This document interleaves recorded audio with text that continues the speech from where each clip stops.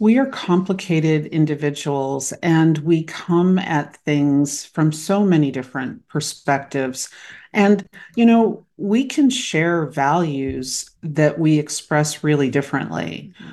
And we can also, there aren't that many things that humans want when you come right down to it. Mhm. How we want to get them is infinite, but the basic needs are just relatively few and they are common. So to me, the idea of demonizing people because they have a different point of view is counterproductive to the larger goal of living together on this planet in something that resembles harmony rather than chaos. If you're a high achiever who wants your ambition to extend beyond your professional goals and into your well being and relationships, you're in the right place. I'm Valerie Martin, a certified high performance coach and therapist of 12 years, and I'm obsessed with teaching and coaching folks how to cultivate compassionate self discipline. We all have a spark alive within us, no matter how small or dim it might feel right now. And it is our greatest purpose and our greatest responsibility to honor it.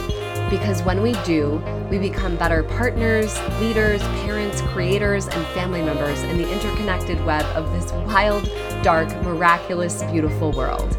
Tune in every other week for a new interview or solo episode and connect with me on Instagram at Honor Your Spark. Let's jump into the episode. Hello and welcome back to the podcast. This is the first intro that I have recorded since it is now officially Honor Your Spark. And I can't tell you how excited I am for this next chapter of my online work in coaching and programs and podcasting and all the things. Honor Your Spark just feels so right.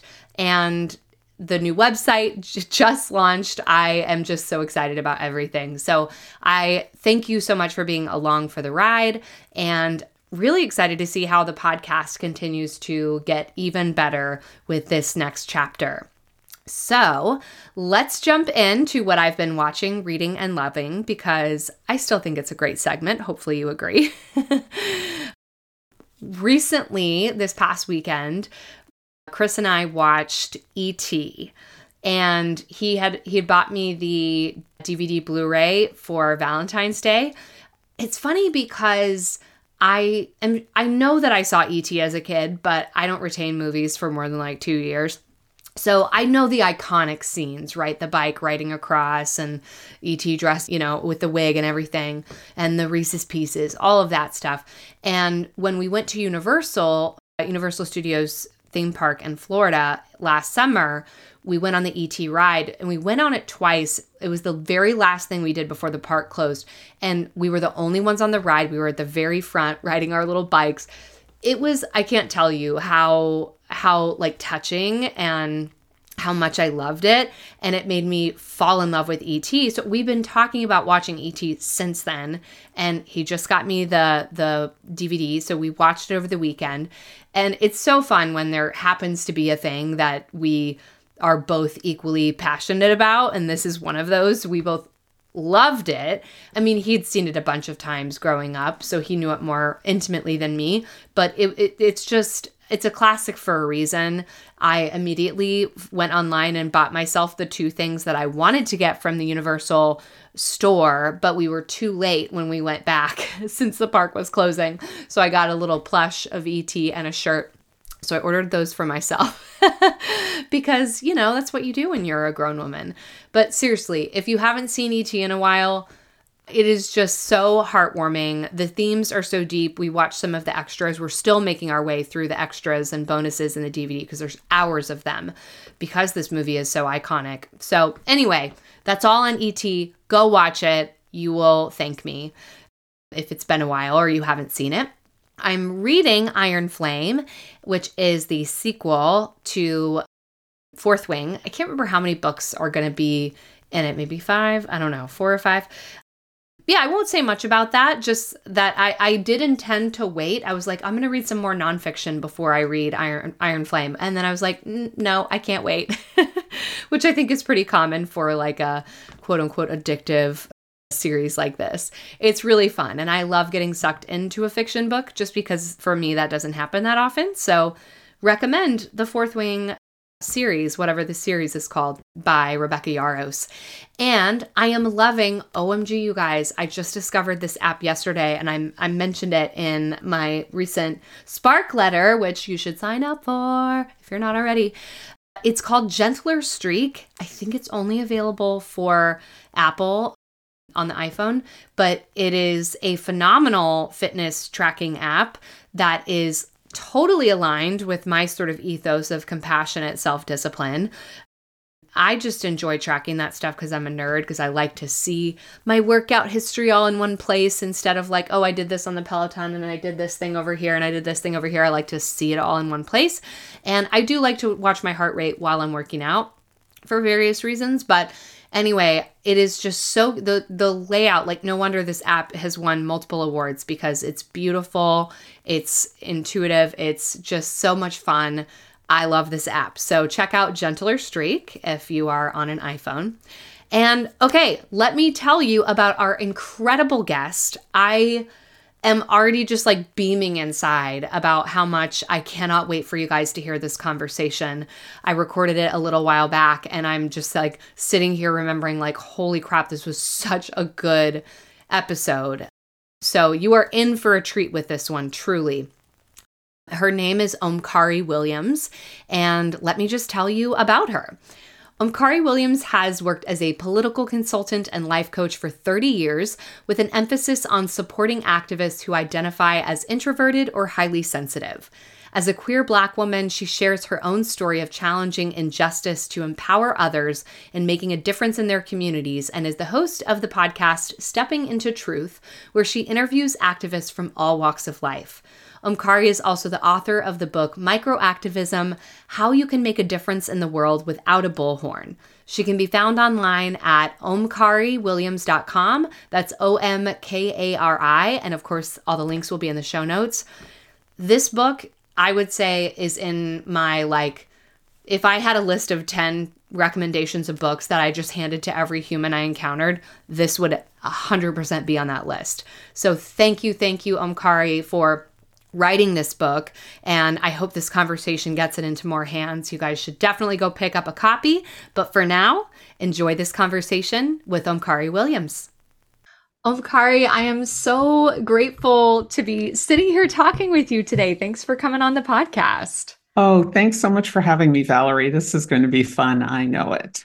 I can already tell. Yes. So I always am starting with this question of what is something that you wish a past therapist, coach, mentor would have told you?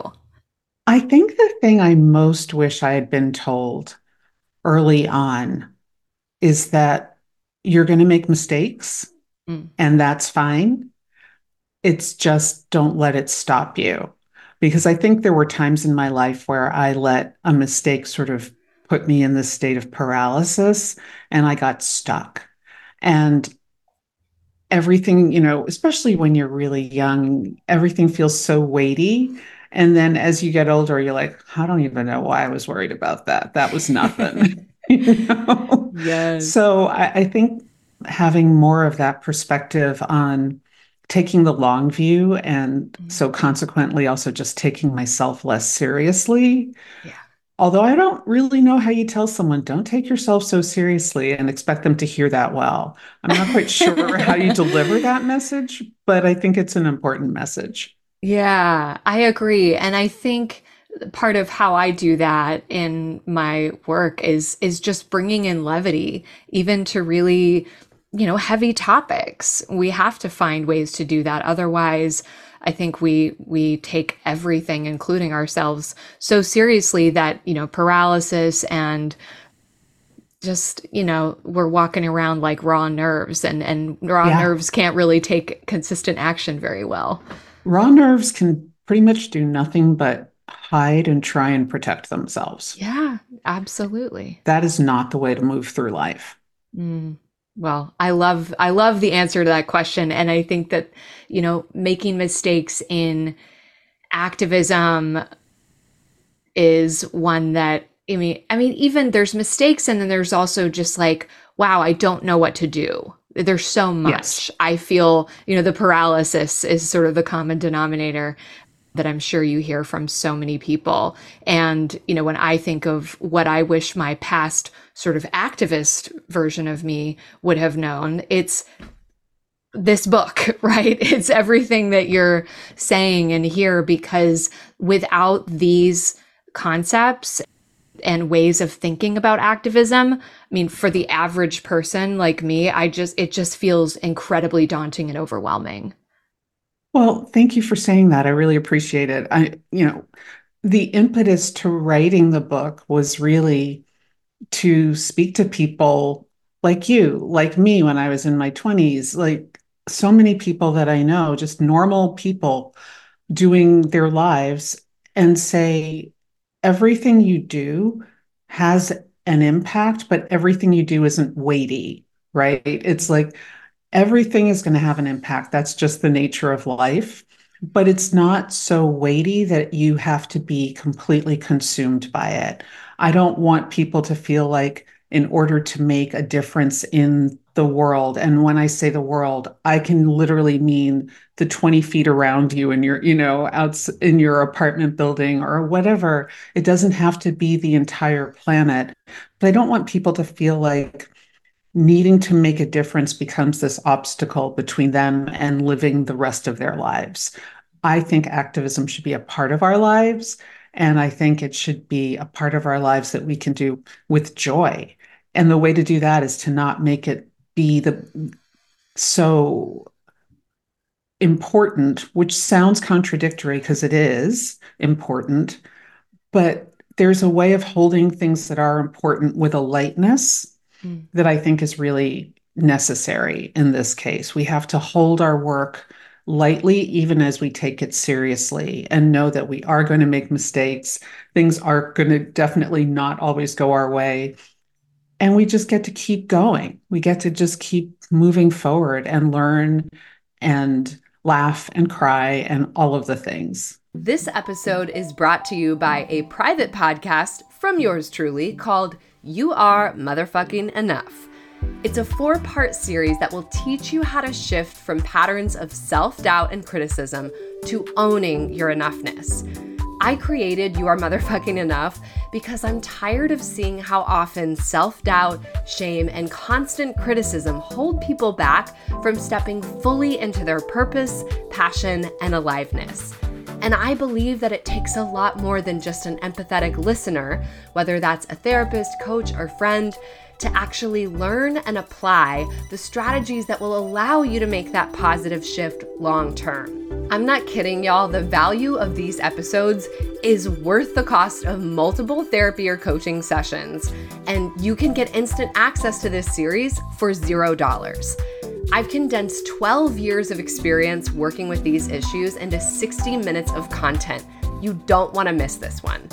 Get instant free access to listen almost anywhere you get your podcasts by signing up at honoryourspark.com/enough. That link will also be in the show notes for the episode that you're currently listening to. All right, let's get back to the show. Absolutely. Yeah, especially with how long arc many of these movements are, right? That, Holy moly. gosh, we have to hold it lightly if we may only see small, tiny increments of progress during our lifetime. But if we didn't keep showing up for those, it's never going to happen. Exactly. I like to think about the people who built the pyramids, especially the people who laid the first stones. They were no way thinking, oh, one day I'm going to be sitting here with my kids and looking at this. Or like, that's never happening. They were laying their stone and having faith that the next person was going to lay the stones that they needed to lay, and on until the project was finally completed. And I feel like that's how we need to hold our work in the world. And not only our activist work, but other work that we do as well. I mean, when you're talking about something like raising kids, you're basically placing stones and knowing that they will go on and do other things, and other people will contribute to them, and other people will have input. and you are building a foundation, and then someone else is going to do the next step. And wherever we are on that continuum matters. Mm. But what matters most is not stopping. Yeah. Mm. So, kind of the identity of being an activist, I think of this in with like James Clear's Atomic Habits. He talks so much about how a lot of times the only ways that we really install habits more kind of permanently is if they become a part of our identity, a part of how we see ourselves. And so part of what I love about this book is how you sort of define broadly like who gets to be called an activist, and really that it is the verb and not the noun. Like if you're showing up and taking 10-minute actions a few times a week over a long haul, you're an activist. So that really to me is encouraging. Of the more that we can encourage people to own their activist identity, the more that it becomes a part of them and the more likely they are to continue those actions. And one of the ways that you've done that in the book is by identifying what you call the activist archetypes. So I'd love if you could tell people a little bit about those. Yeah, absolutely. Those came out of the realization I had that people really thought of activists in a pretty narrow sense. They would think of the famous names that we all know, Dr. King or Greta Thunberg or Gloria Steinem, or, those were the people whose names came up. And I thought, well, what about everybody else, right? And so I realized that there are different ways of being an activist, and they all are represented by these various archetypes, as I call them. So you have the headliner, and that's the famous people, the faces that we all know, the names we all know. But those are a really small percentage of the activist population, really small percentage. And then you have what I call the producers. And those are people who are, by their nature, really inclined to put projects together. They look at the big picture. They say, oh, I see we need this. I see we need that. I see how to make this work. I see how to make that work. And they do that, and they are so good at it. And without them, everything would be kind of a chaotic jumble. Then you have the organizers, and they're the people who the producers would say, we're putting together this event and we need food. So I'm going to put you in charge of the food. I'm going to put Mary over here in charge of the decorations. So the organizer is the person who takes one specific task and figures out how to make that particular thing happen in the context of the larger picture. And then there are the people who I call the indispensables. And I know you're not supposed to have favorites, but I kind of feel like the indispensables are my favorites because without them, nothing happens. Mm. These are the people who staff the phone lines, who make sure that there's coffee in the break room, who make sure that there's toilet paper in the bathroom, who print out the maps for the march route, all of those things, the people way behind the scenes whose names you're never going to know, whose faces you're never going to see. But without them, nothing happens. So you need all four of those types of people for a successful movement. It's just essential. But if when you think about it, you realize that it's kind of, in a way, its own pyramid structure. You have the indispensables at the foundation, and then you have the organizers, and there are fewer of those, and you have the producers, and there are fewer of those.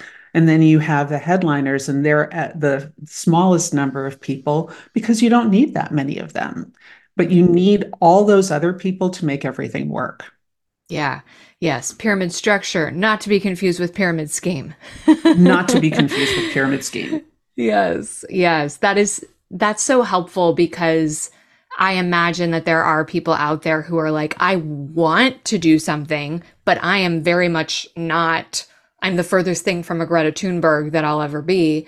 And so where's my role in this? And so, finding ways that they can plug into their causes or cause of choice in the archetype that best fits them is going to be probably the way of making it most sustainable. Totally is. I mean, if you don't have to fight against your own nature to do something, you're way more likely to keep doing it. And Hmm. if you actually can appreciate the value that your work brings to something, you're also way more likely to keep doing it because we all want to feel like we're making a contribution. We want to feel like our work is necessary and appreciated. And when you meet yourself in your work, because you've said, okay, who am I in the world? What can I contribute without making myself so uncomfortable that I never do this again? Then you're in a place where you can say, yeah, you know what? I can go into that office every Saturday for an hour and I can stuff envelopes or I can put labels on things or I can even clean up and make sure that it's a really nice environment for the people coming in during the week. It doesn't matter. What matters is that you find the way you can participate that makes sense for you, not for your best friend, not for your sister, for you. Hmm. Right. So if the thought of going to a march with tens of thousands of people stresses you out, then you have permission to not go to the march. There's lots of other things that you can do. Absolutely. My oldest friend, I honestly think she would rather sit home with a sharp object in her eye than go to a march. Yeah. I'm pretty Yep. sure, given those choices, she'd have to think about it really hard. And that's fine. She does amazing work in her own way, in her own quiet, behind the scenes way that does not require her to leave her home. Mm. And I'm so grateful for the work she does because it actually does make a difference. But you wouldn't know it if you didn't have a conversation with her about it. Yeah. Mm. So, speaking of kind of finding our cause, some people might already feel like they have a really good sense of something they're very passionate about. For folks who are like, I don't know, I kind of care about a lot of things, you provide a lot of really good guidance and reflection questions in the book to help people identify really what they most stand for, where they really want to invest their time and energy so that they can be doing deep work instead of shallow work. And you talk about the importance of what you call the Noah's Ark rule. So I'd love for you to tell us a little bit about that. Yeah, so that's basically my rule of two, which is that you should confine your activist work to one or at most two areas. And the reason for that's really obvious. We just, there's limited time, there's limited energy, there's limited resources of all kinds, and we just get burnt out. And if instead we say, okay, I'm going to focus on this one thing or these two things, we can do that. That we can do. And the success that we get from doing that breeds more success, is the other piece of it. But when you think about choosing the things that you want to focus on, I always really encourage people to sort of go back and reflect on their sort of what I call their origin stories. And that to me is the story that propelled you to want to do any kind of activist work in the first place. And it can be from way back in your childhood. Maybe you witnessed someone being bullied and you thought, well, when I'm bigger, I'm going to make sure that does not happen. Or it could be something more recent. It could be that one day you woke up and you read this article in the paper about climate change and you thought, holy moly, this is a real problem. I need to do what I can do to make it so that there is a sustainable planet going forward. So, whatever this thing is that kind of propelled you into caring enough about something to actually work on it, that's the thing that I think you should put your attention on because going back to that story when you're feeling tired or disillusioned or just, we get to that point where we feel like, does this really matter? When you get there, if you reconnect to that story, that will help you keep moving forward. That will help you stay in the work of activism when Netflix is calling. Yeah, beautiful. And you also talk about radical realism, right? Of like that's part of why the Noah's Ark rule, because we have, I mean, wonderful intentions and if we're maybe a little ambitious with those intentions, that can lead us to just getting quickly burnt out and being like, activism is not for me. So I love how at one point in the book you said something to the effect of like, all right, so really ask yourself, like, what do you think you can realistically commit in terms of, is it an hour a week? Is it, 30 minutes twice a week? Whatever it is, that fits into your life. Now cut that number in half for most of you. You've probably overshot it. Yeah. Yeah. It's so much about where you are in your life at any given point. I mean, this is my work. This is my full-time work. This is what I do. Yeah. My brother has two kids who are 3 and 1, and he has a full-time job, and his wife has a full-time job. And they don't have time right now for pretty much anything. By the time their kids are in bed, they are just dragging themselves. So, this is not the time in their lives where they could take on any kind of big project. They just can't, nor should they. They have other Mm-hmm. commitments, but they can do a tiny little thing here or a tiny little thing there and even bring their kids with them, right? So, looking at where you are in life matters because in 5 years, when their kids are both in school, they're going to have a different life. Their time is going to be a little bit more freed up. They'll be able to pay more attention in certain arenas than they are able to now, and that's totally fine. So I mean, if you're in college and you have free time, that's one thing, but if you're in college and you are working two jobs to put yourself through school, you also don't have a lot of free time. So being realistic about what you can do, not just what you want to do, but what you can consistently do, keeps you out of the pitfall of feeling like, well, I said I was going to do this and then I failed. We don't want to set ourselves up for failure. Mm-hmm. And sometimes I think the best way to look at this is think, if it weren't me, if it were my best friend who had my life and they said, oh, I'm going to do X, Y, or Z, would we think, have you had some sort of brain injury? I mean, if we would think that that was ridiculous for someone else, then maybe it's ridiculous for us, Right. because it's so hard for us often to just assess our own circumstance but we can see it so clearly if we pretend it's somebody else. Sure. And, just look at it and be compassionate and go, at this point, this is what I can do. And as your capacity grows, wonderful, do more. Yeah.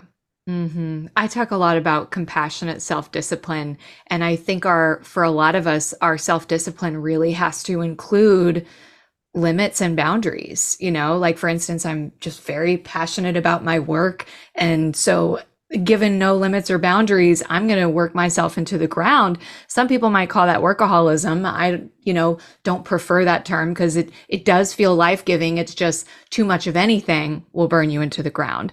And so giving yourself those limits, and you talk about ways of maybe automating it, maybe finding, a thing that sort of consistently fits into your life rhythm. If not that that's the only way of doing microactivism, but it's one way of sort of making sure you're bringing those small doses in regularly. I thought of that because of course, that same fire and passion develops for a lot of folks, especially when there's like big things happening in their cause. One of my best friends has had sort of an awakening with animal rights based on a story that she saw, and she just went like head first, and the timing was almost perfect because she had a couple weeks of like, am I ever going to be able to live my normal life again? And I was like, you need to read this book. Because as true as that is for her in terms of how important, right? How urgent. Without the limits and boundaries, it's just not going to be something that you can carry forth in your life. No, it becomes completely unsustainable, which Yeah. is the exact opposite of what we want. We want to be able to make an impact and we want to be able to make the most impact we can, but it's the most impact we can, not the most impact. And we Yeah. need to be aware of that distinction and not get caught up in thinking that if our actions aren't huge, that they mean nothing. That's not true. I mean, something I like to say is I like to remind people that in all of our lives, there's been some small thing that someone has done for us or to us that's either really elevated us and we've thought about it our whole lives, even though they probably have forgotten all about it, or really hurt us and we've thought about it our whole lives, even though they've probably forgotten about it. So small actions can have enormous impact. It doesn't have to be this big thing. And if you hold it as thinking about the cumulative impact of doing something over and over, a kindness, a service over and over, there's no way to really measure that.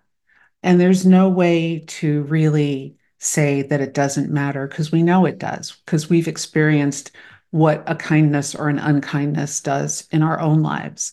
And so I think that when we hold microactivism as a way of extending kindness consistently, just even though it's tiny little bits of kindness, those do really matter. We all know that. Hmm. There's a story you tell in the book about a time that you just, gave money on the street to an unhoused person in Savannah, where you were at the time, and just how powerful that moment felt with the other person who also came into the equation. And so I'd love for you to share a little bit about that instance and why it was so impactful for you. And then I have a question about it. Okay. Well, it started because I read an article in the paper that day about written by a man, and he referenced his wife who always gave money to anyone who asked. And they weren't rich. They were working people. And it wasn't like she'd give a ton of money, it's $1, maybe $2. And I thought, I'm going to try that and just see how it goes. And in Savannah, especially it was the summer, you're always in your car because it's 1,000 degrees. And I rarely encountered anyone asking for money. But sure enough, the way things go, that day I was driving to the store and I'm at one of the longest stoplights in the history of stoplights. And there's this man by the side of the road with a sign, and he's unhoused. He's probably a veteran. There are a lot of unhoused veterans in Savannah because of the military bases near there. And I thought, oh my gosh, here's my opportunity. And so I rolled down my window and I gave him a couple of dollars. And the car in front of me, it was a truck. And the man in the truck saw the exchange between me and this unhoused person. And he got out of his truck, went to the back of his truck, pulled out a bottle of water, gave the man a bottle of water and some money. And there was just this moment where the three of us just had this silent exchange. Mm. And it was so profound. And I thought, I got permission to do this from the article I read. And the man in the truck in front of me kind of got permission to do this from me. And how this sort of permission structure of generosity just spread. And I'm never going to see those two people Mm. again. And I'm not going to forget them. It was such a beautiful moment. And Mm. it's really stuck with me all these years later.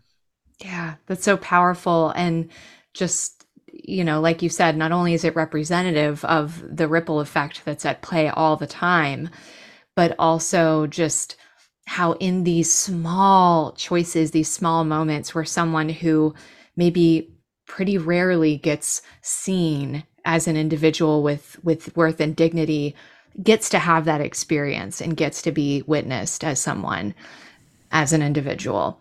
So it's powerful for all of those reasons. And here's where I think I sometimes, and a lot of our culture, gets stuck in like the black and white thinking around all of this. Is I read Peter Singer's book, The Life You Can Save, which is excellent. And he talks a lot about the effective altruism movement, which I think is really incredible in its own way.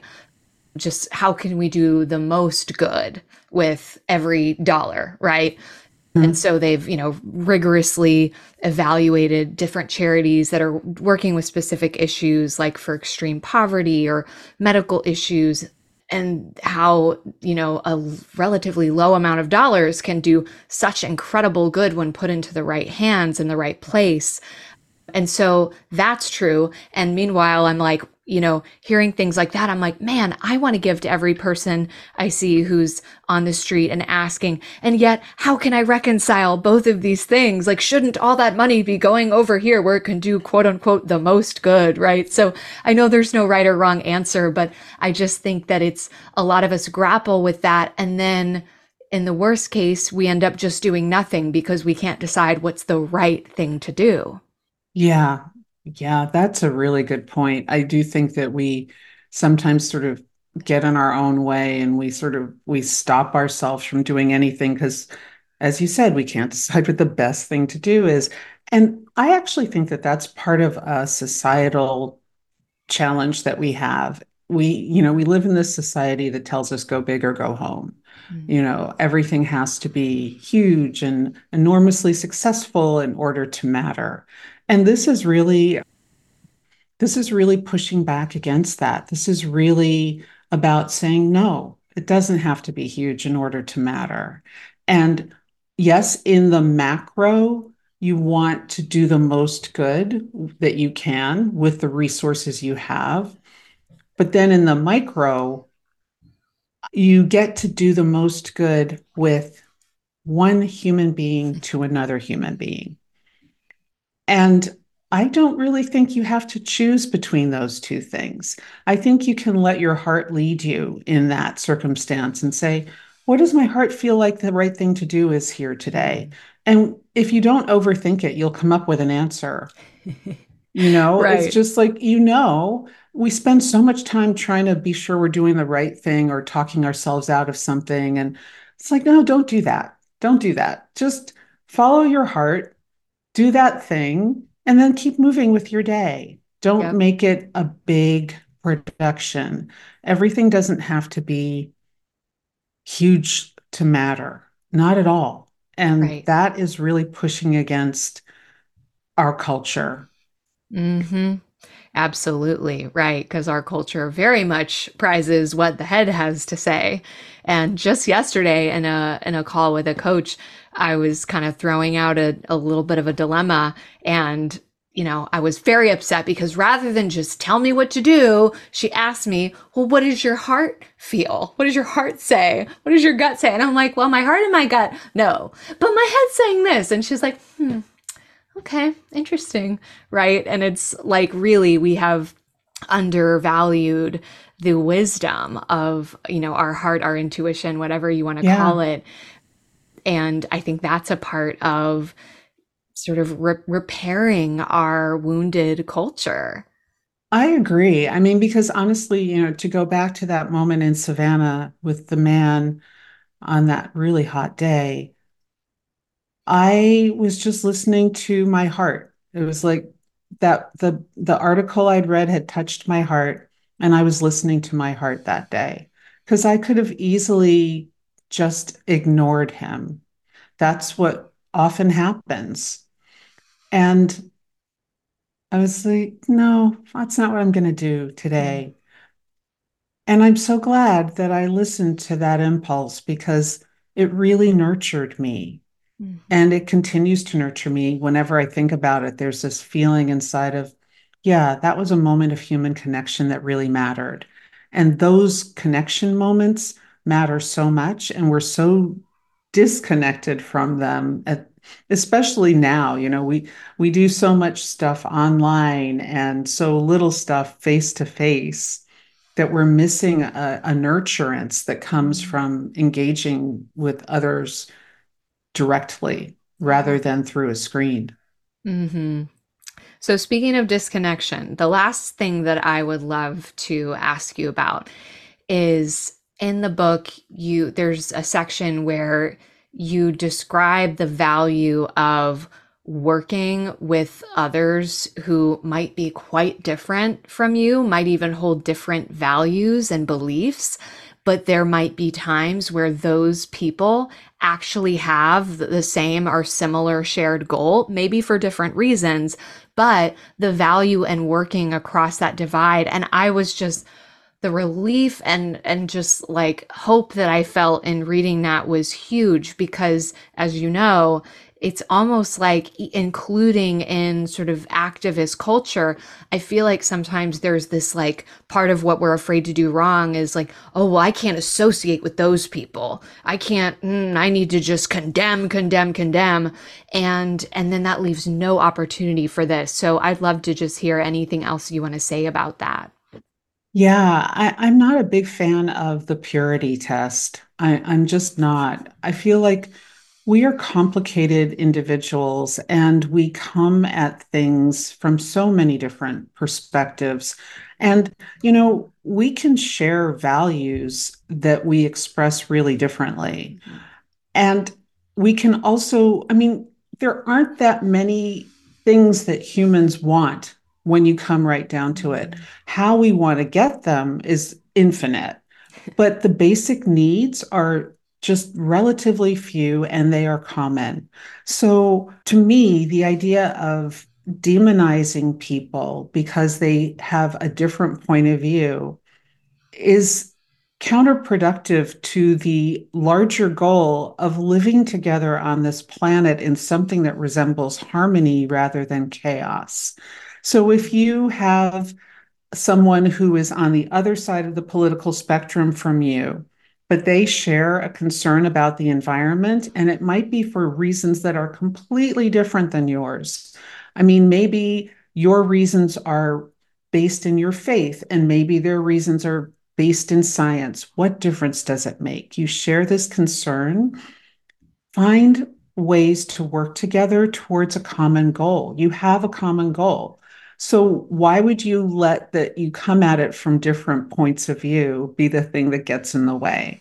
And I think we've gotten into these silos where we feel like the people we work with have to agree with us on pretty much everything, or we're not going to be able to engage with them.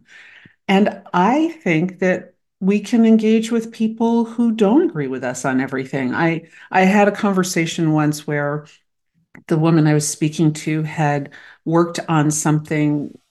She is a progressive, down the line progressive, worked on a piece of legislation with Newt Gingrich of all people. Wow. And it was so stunning, but they both wanted the same thing. They were both looking to reduce the prison population for very different reasons. She was coming at it from the point of view of how unfair prisons are and our legal system is really skewed and disadvantages people of color. And Gingrich was coming at it from the perspective of being a person of faith and believing in redemption. Okay, fine. That's fine. I really am fine with both of those reasons. And they were able to come together and get a piece of legislation passed that got 30,000 people out of prison. Wow. Those are the most unlikely bedfellows you could ever imagine, but it worked. And I think that that was such an important lesson for me to hear her say that in that large a context. But it's the same thing in a small context. It doesn't have to be that you agree on everything. If there is a shared goal, find your way to be able to work towards that. And then maybe find out that you don't have as many differences as you think you do. And just entertain it as a possibility that maybe there are more things you feel the same about than there are things you disagree on. And also, you shouldn't agree with everybody in your circle on everything because that's not a community, that's a cult. Ooh, drop the mic. Yes. Oh, agreed. Well, before we hear more about what you're up to and where people can find you, the last thing I want to just say about the book for folks to know is that it's just so beautifully structured. There's not an ounce of fluff in there. Like I never know how long a book is when I read it on my Kindle, but it felt like exactly as long as it needed to be, like easy to get through, very practical. And you have also these beautiful micro activist sections where you can see people doing all kinds of incredible work all around the world. So I just can't recommend it enough for folks. And tell us what you're up to, where they can find you and the book and the podcast if you're recording more episodes, all the things. So the book is available from any bookseller. You can go to your favorite bookseller and order the book if they don't have it in stock. And I would love for people to do that because my mission is to really expand the reach of microactivism and to get more people into the work because there are so many challenges that are facing the world right now. If everyone did one thing on the regular, we would live in a really different world. And so that's my mission. It's like, okay, 8 billion people. How many have I reached so far? you know? Yes, yes. Talk about one of those goals you're not going to live to see the end of. But that's okay. So that's my main focus right now. There's my podcast, Stepping into Truth, and I know you're going to give everybody the information about that. And I'm actually starting to do a lot of public speaking. So some of it is public, some of it is private. When it's public, I put it on my website for people who are in the area to come and listen. I really am enjoying having the opportunity to speak to college students right now because, I mean, they're the next line of defense for so many things. So anytime I can hear their concerns and help inspire them to keep doing the work that they're doing, I'm really happy to do that. And people can just visit my website, omkariwilliams.com, and keep up with me there. Fantastic. Well, this has been such a joy. I'm got my postcards in the other room. I'm ready to take my next micro action. And thank you so much for the gifts that you're sharing with the world. Oh, thank you so much for having me on, Valerie. Yes, friend, you made it to the end of the episode. I so appreciate you tuning in. And if you enjoyed this episode, make my day by subscribing and leaving a 5-star rating to help other people find this podcast. I'd love for you to connect with me on Instagram at Honor Your Spark. And don't forget to sign up for my 4-episode private podcast series all about kicking self-criticism to the curb at honoryourspark.com/enough. See you in the next episode.